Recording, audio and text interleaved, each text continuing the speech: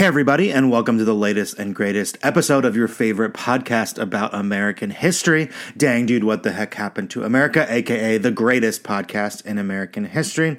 I'm your host Dylan Shear, and today we'll be talking about Ronald Reagan and the 1980s in America.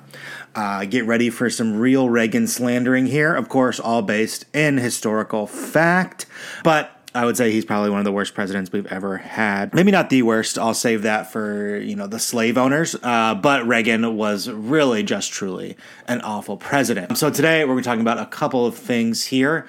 Talking about Reagan's policies, right? So what actually made him a bad president in my mind. Deregulation. I'll talk about the end of the Cold War, and as well as the first part of Bush 1 in office, right? He served immediately after Reagan. So a couple of questions here. What were the culture wars of the 1980s, right? That will be one of the guiding questions for this podcast episode. What was Reaganomics, right? That's this word that gets thrown around a lot. Sort of used by both sides, honestly. So we're looking into what that actually was. And then how did American Cold War policy change during the 80s, right? So we've been talking about the Cold War ever since our podcast on World War II, and now I'll be sort of nearing the end of it, or at least sort of the official end, and sort of looking at how policies changed during that time. So before we get going here, I just want to talk about an artist for today, artist and activist, David Wojnarowicz. I'm once again sorry for probably pronouncing that incorrectly. He was an artist and AIDS activist in the 1980s. He died in 1992 due to complications with AIDS. He sort of became famous in 1992 after his death in sort of the broader American community. After U2 used some of his art on their cover for their album One. He sort of is known for a lot of things, right? The jacket that says, "If I die of AIDS, forget burial, just drop my body on the steps of the FDA." He was associated with AIDS activist groups like ACT UP, Grand Fury, and other ones as well. He also mostly won a case against the American Family Association in 1990 after they unfairly sort of used his work without accreditation, without payment, in an anti-NEA pamphlet. So you can sort of, I would look up some of his art, right? It's sort of fascinating stuff here, very moving, very powerful pieces of art. So I would look up some of his pieces, right? I think they're very important. And so we're talking a lot about sort of activism and AIDS activism during this time, as well as what Reagan did to sort of push back against that, and not just push back, but have a hand in the death of thousands of people who died from AIDS during this time. So Reagan's America, right? We talked about the rise of the new right in last week's podcast episode, coming off of that, the New Deal liberal sort of era, pushing back against that, right? Thinking that these freedoms had gone too far for too many people, the government was spending too much money, right? Sort of all of this sort of just basically, though, a racist reaction, sexist reaction to the increased freedoms of people in the United States. Reagan sort of appealed to that new right and both sides of the new right, sort of, right? Those economic conservatives we talked about, as well as the religious conservatives, who are often one and the same, but there were some differences between them. While President Reagan passed huge tax cuts, passed cuts on social services, while also raised military spending to new levels. He deregulated industry and financial institutions, as well as sort of crushed unions throughout the United States. He also nominated Supreme Court justices that made decisions supported by much of the religious right, helped turn the court from sort of, it had been that sort of liberal period, and put it back to its more conservative place. He also supported abortion bans and bringing back prayer in school, and sort of actively ignored the AIDS crisis, denigrated the AIDS crisis, and as well as growing economic disparity. So we're going to talk about how he did all of that. So Reagan, sort of famously prior to politics, had been an actor, right? That's sort of where he came out of. He was the two-time governor of California prior to his presidential run. He actually started his political career as a New Deal Democrat, right? He had been the head, or been I forget, it was the head or an active member of an actors union. And he started out as a New Deal Democrat, but sort of saw the winds turning in politics, right? Sort of saw the rise of this new right, and became a staunch anti-communist and conservative, sort of courting some of those Southern Democrats who had left the party over its civil rights stances, and sort of got them to come over to the Republican side. This was called the Southern strategy, right? Sort of an active thing that was done, right? You start talking about, people always say, well, there's the Democrats were the racists in the South, and that's very true. But sort of the Republicans during this time, led by Reagan in a lot of ways, sort of got those racist Democrats in the South, the Democrats in the South who didn't want to have civil rights platforms, and brought them over to the Republican side. Reagan also courted wealthy white Republicans, promising them sort of lower tax rates, both personally and corporate, for their companies, as well as sort of ran on, defunding New Deal era programs and not pushing for more civil rights laws, right? So very much is sort of an active part of his campaign. And this captured the imagination of many people in the United States. Reagan won handily in the election, beating out Carter, who was running for a second term, right? Carter, remember, had been dragged down by the Iran-Contra crisis, as well as sort of the economic crises going on, the oil crisis, gas crisis in the United States, and sort of just was handily defeated by Reagan. Reagan much more personable than Carter as well.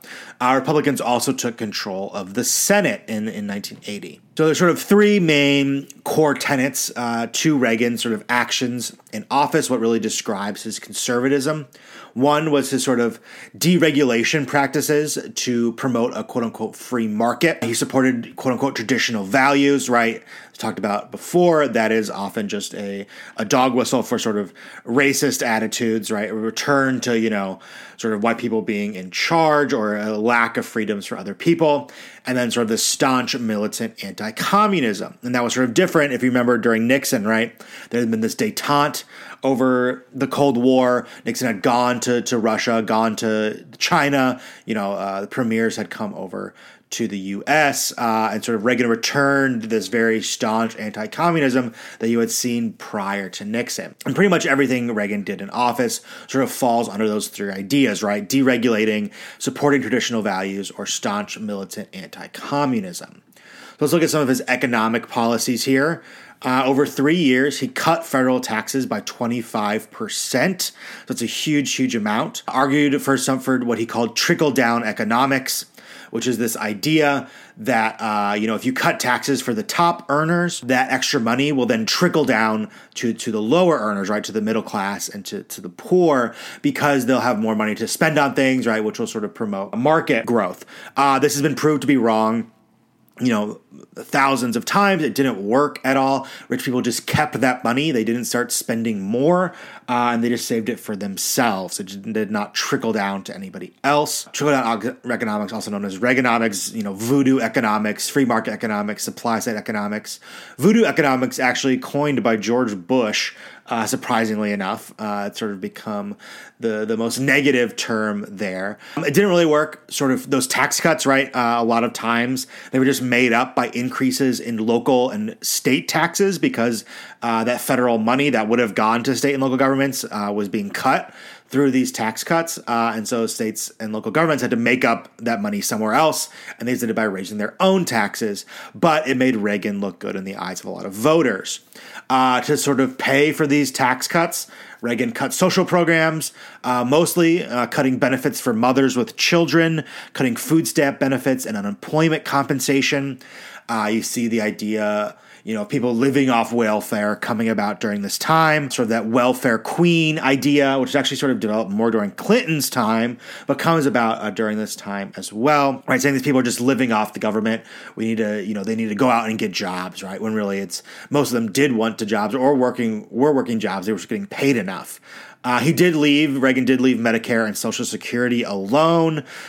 He knew where a lot of his votes were, right? Older people, and so he did not cut those. He also increased military spending by $1.2 trillion over a 5-year period, right? So we're talking about trillions now. No longer is military spending in the billions. It's now in the trillions. And that was brought on by Reagan. And Reagan actually, everyone talks about how Reagan shrunk the federal government. That's not true. He actually expanded government spending over his term, leading to a growing national debt. And that expansion largely came through military spending. So, he talks about how he cut federal spending with all these taxes, cutting all these, benefits and social programs, but in reality, he actually expanded government spending, just aiming it in different direction. And these economic policies, right, they're not just policies. All of these things have effects. They affect normal people. They affect, the everyday lives of people in the United States. So we're going to look at some of those effects. So as I mentioned, trickle down, it never worked. Money has just stayed in the hands of the rich, right? Those people who got those extra tax cuts, extra corporate benefits, didn't end up spending that money in other places. They just kept it for themselves, putting it into their own savings accounts or investing it in the stock market, something which doesn't really bring more jobs. And so the wealth gap in the United States increased. We talk about there's always sort of been a wealth gap in the United States. It's varied over time. The immediate post-World War II period saw it shrink tremendously, but sort of it started expanding again in the 70s and then really exacerbated in the 80s into where it is today, right, where we see this huge, massive wealth disparity in the United States. That wealth gap was only sort of exacerbated by those cuts in welfare programs. So poor people not only stayed poor, but they had less money than they did before, right? So poor people got poorer under these programs. And so that income gap would continue to grow by sort of massive leaps and bounds. In the short term, his tax cuts actually caused a recession. They made life worse for people in the United States. Eventually, though, in 1984, those sort of huge increases in defense spending did sort of spark an economic recovery. And you see a sort of economic growth largely in these military fields and sort of some, peripheral ones as well. And then Reagan sort of rode that massive economic recovery to a huge electoral win over Walter Mondale in 1984. Reagan won all but 2 states, sort of even bigger than his win over Carter, right? One of the biggest wins in United States history. A side note here, during all of this, I skipped over, a 3-year period pretty quickly. In March 30th, 1981, there was actually an assassination attempt on Reagan's life. He was shot by John Hinckley. Hinckley believed that doing this would impress Jodie Foster, the actress Jodie Foster. Hinckley's actually out of jail now, trying to make it as a musician. A very disturbed guy. So that's just sort of something that happened in between there. Some more economic policy effects. By the end of the 1980s, though, the tax cuts and the deficit spending had sort of led to the largest peacetime budget deficit in American history. Almost all that budget deficit coming from military spending. Tax revenues remained low, right? But wealth continued to move upward. So despite there being lower taxes sort of across the board, wealth sort of just continued to be concentrated in the hands of fewer and fewer people. You also see industry continuing to leave the country, right? That continued sort of deindustrialization of the United States. And at the same time, you see financial, real estate, and banking interests sort of booming. So the sort of financial growth is growing a lot, but sort of that industry, which generally employs more people, is shrinking. So looking at some of these deregulation policies, as part of his small government initiative, Reagan began removing government regulations on several industries. This is all done in the name of increasing competition. Sort of promoting industry and providing lower prices to consumers. The argument is that regulations on businesses make it harder for businesses to make profit, right, and make it harder for them to provide lower prices to consumers.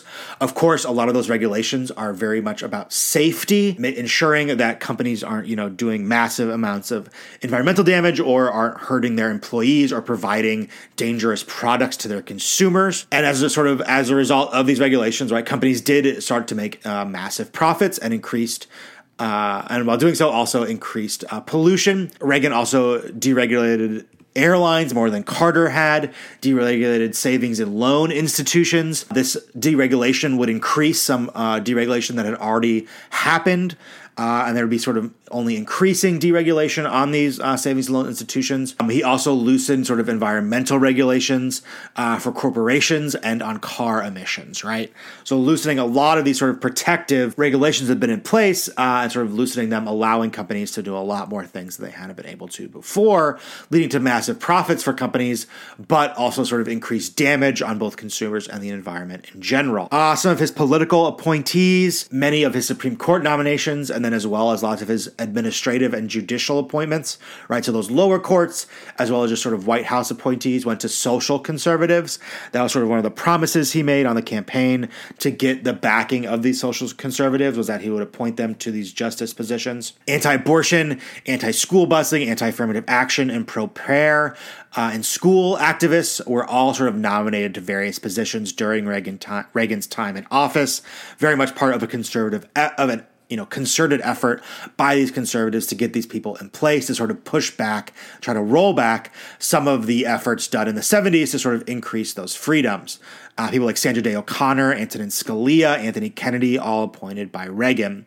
O'Connor is actually more liberal than Reagan expected, but still largely a stalwart conservative. And Antonin Scalia, of course, one of the most conservative justices ever on the Supreme Court. There's also sort of, you see increased polarization, not just with class divisions, right, with wealth divisions, but also in culture and in sort of race relations in the United States, becoming only more and more prominent during the 80s.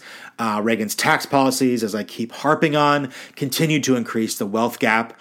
You see it just massively grow during the 80s. You also see the new rights, social policy, and cultural battles continue to sort of draw sharp dividing lines between many Americans. I'll talk about the wealth gap a little bit more. Clearly one of my favorite things to talk about. And this didn't happen by accident, right? I'd argue, and a lot of historians would argue, that Reagan's tax and economic policies were specifically designed to benefit the wealthy. And they worked. Between 1978 and 1987, the number of billionaires in the U.S. grew from just 1 to 49. Howard Hughes was that one billionaire, the aviator guy. The number of people, and so this isn't just helping the wealthy, right? It's also hurting the poor. You see the number of people living beneath the poverty line increased from 29.3 million in 1980 to 33.6 million in 1990, right? So a growth there. You also see the middle class begin to shrink in the United States as sort of the rich captured more of the nation's wealth, right? That's coming with the deindustrialization, those good union industrial jobs that provided middle class lifestyles for many Americans were beginning to go away. And sort of you see the amount of white collar jobs shrinking, and sort of so that middle class begins to shrink. During the 80s, about the top 1% of the richest Americans held more than 40% of American wealth, which was a huge increase from what it had been before in the 60s and 70s. This was part due to social welfare cuts and the loss of unionized industrial jobs. This wealth gap wasn't race blind. There's a huge racial aspect to it as well. Black, Latino, and Puerto Rican people were hit much harder by this loss of the sort of middle class, the shrinking middle class in the United States.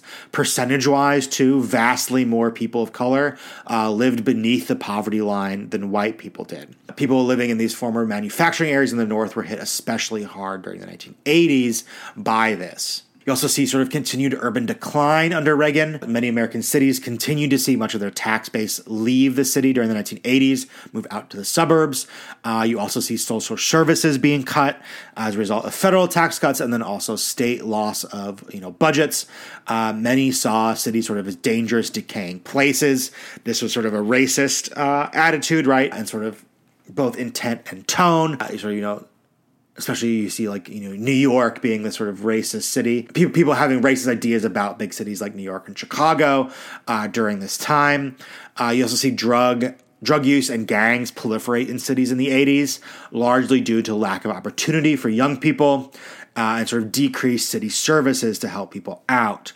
In response to this sort of increases in crime and drug use, some of which were real, some of which were imagined, cities began instituting crackdowns on drug use instead of, increasing social services. They started cracking down on drug use, leading to something called the War on Drugs. Right, this crackdown became known as the War on Drugs. So it was very racially motivated.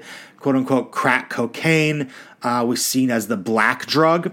And penalties for its possession were much, much harsher than those for cocaine, which is seen as a whiter drug, almost 1,000 times higher, right? So you get, if someone is caught with the same amount of crack cocaine versus regular sort of cocaine, they would receive up to 100 times harsher penalties. That meant jail time, longer jail time sentences, higher fines for crack than for cocaine, right? All just racially motivated ideas.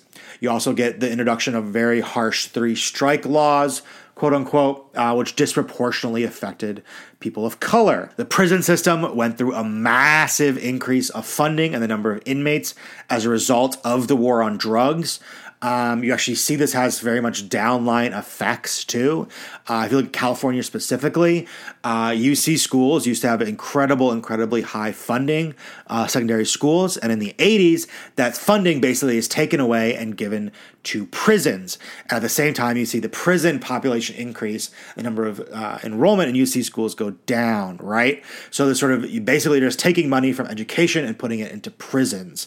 You see sort of the number of private prisons rapidly increase. And that new increase in prison population was disproportionately young, black, and male, right? The stats on just how many black men were in jail is just staggering, right? You also see police budgets begin to skyrocket during this period as a result of this war on drugs, in some places beginning to take up at least 50% of city budgets, if not more, right? So despite these declining city budgets, largely declining because of lack of opportunities for people, lack of social services.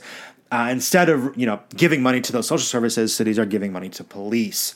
You also see some sort of cultural differences going on here. People call it the culture wars sometimes. But sort of one of the big places that began was over rap, right? You'd already see the beginning of these culture wars in the 60s and 70s with the rise of this conservative right. It really comes to a head in the 80s. Once again, sort of very racist ideas right here about rap. But sort of the economy was not the only thing going through transformations in the 80s, right? You see cultural transformations as well, specifically with the rise of rap. In the 1980s is sort of this huge cultural force aimed specifically at black youth. You see early artists like Grandmaster Flash, Run DMC, Africa Bambaataa, and others sort of help making rap a distinctive genre. You also see white suburban youths beginning to purchase rap albums and tape, sort of helping expand hip-hop's rap's reach, and making some musicians, but mostly lots of white record executives, very, very rich. Many of these artists were sort of rapping about having to live in a world that was not created by them or for them. You see, pushing back on the right, saying the rap is only about drugs, right? Sort of very racist depictions of this music. And you sort of get these cultural, wars going on, especially looking at the right. Much of the sort of cultural force of this new right came from evangelical Christian leaders using radio and TV to reach their audiences. People like Pat Robertson, Jerry Falwell, Rush Limbaugh, sort of all making their names during the 80s on the sort of culture war side of the right, sort of stoking fears, right, saying that the U.S. was no longer a Christian nation, despite clearly the U.S., having freedom of religion. They, railed against looser sexual mores, against drug use, against violence on TV and in video games, against rap music, right? Sort of all these sort of very loose, racist, sexist dog whistles. They also continued the fight against abortion, still working to remove teaching of evolution in schools, right? Sort of wild to me that that's still a question. To try to remove sex education classes from schools, to ban books they considered obscene from school and public libraries, right? And obscenities could be anything from, a girl talking about having a period to, anything like as innocuous as someone saying they don't believe in Jesus Christ, like using Christ as, a exclamation, right? A lot of these battles on the culture wars were sort of fought at the local level, sort of creating this activist base that the right would call on again and again to get things done, right? Started, doing school board elections for, parents and stuff, and they would continue to call on them. While all this was going on as well, you also see the AIDS crisis coming to light. Acquired immune deficiency syndrome, that's what AIDS is short for, was first detected in the U.S. in 1981, and by 1988, more than 57,000 cases had been diagnosed. This is almost certainly an underdiagnosis, as many of the early cases were not diagnosed, and many people living with AIDS could not afford to get a diagnosis from a doctor. At the time, right, many considered a disease that only gay men could get. That's very clearly wrong and incorrect. racist, homophobic as well. And the sort of rampant homophobia led many people to ignore it or even outright say it was a good thing, right? Some people, especially on the right, claimed it was a punishment from God for the sin of homosexuality, right? This horrible, horrible idea. Reagan ignored the problem. He quote unquote called it the gay disease in public, right? Just this awful rhetoric coming from here. And not only just ignore it, right, but actively fight against it. He told his Surgeon General to not address it publicly and limited funding and research on the disease, right? So specifically limited funding and research on the disease. In response to this problem, you see groups like ACT UP, Grand Fury, other groups pushing back against this, right? Calling for government officials, even officials like Anthony Fauci, right, who was in government at the time, to send more dollars and provide more research into HIV and AIDS medication. There are a lot of people in the gay community who do not trust Anthony Fauci as a result of his handling of the AIDS crisis. Much of this work, these activist groups were centered in New York, and through their work, they were able to get clinical trials on new medicines started, but not before the unnecessary deaths of thousands of people. Since this activism, right, HIV and AIDS medication has come a long way, including the recent invention of PrEP, sort of one of the newest and most effective ways of stopping HIV, right? However, many poor people, especially poor people of color, continue to deal with the deadly virus, as HIV and AIDS medications are still very, very expensive, right? And the fact that we do not have any sort of Medicare for all system in the United States only exacerbates that problem. So Reagan couldn't be president forever, despite, the clamoring of many Republicans. And so in 1988, George H.W. Bush 1, who was Reagan's vice president, ran for president against Michael Dukakis, the Democrat, in 1988. Bush 1 was basically like, I'll just do everything that Reagan did, sort of continuing these Reagan-era policies, right, saying he'll just be Reagan 2.0. He accused Dukakis of being soft on crime, started using, liberal as this derogatory term, something we very much see today, woke before woke existed. Bush won very comfortably, just largely due to his association with Reagan, right? And people had known him as Reagan's VP, basically just run on Reagan's name. One of the first things he did was appoint Clarence Thomas to Thurgood Marshall's vacancy on the Supreme Court. Clarence Thomas, of course, one of the most clearly conservative justices of all time, also connected in a lot of ways through his wife to these alt-right groups behind those, the January insurrection attempt, and sort of the receiver of funded vacations from various conservative groups. I don't think he's a good justice, and there's sort of not just because of his rulings, but some of what he's done, behind the scenes as well. Clarence Thomas, the nomination to go through Congress was also sort of very noteworthy in the news for Anita Hill. Anita Hill accused Clarence Thomas of sexual misconduct during the confirmation hearings. And Anita Hill was sort of lambasted by people like Joe Biden for basically saying she was trying to ruin this guy's career. So sort of this horrible sort of pre-Me Too stuff going on there. Just awful, awful things.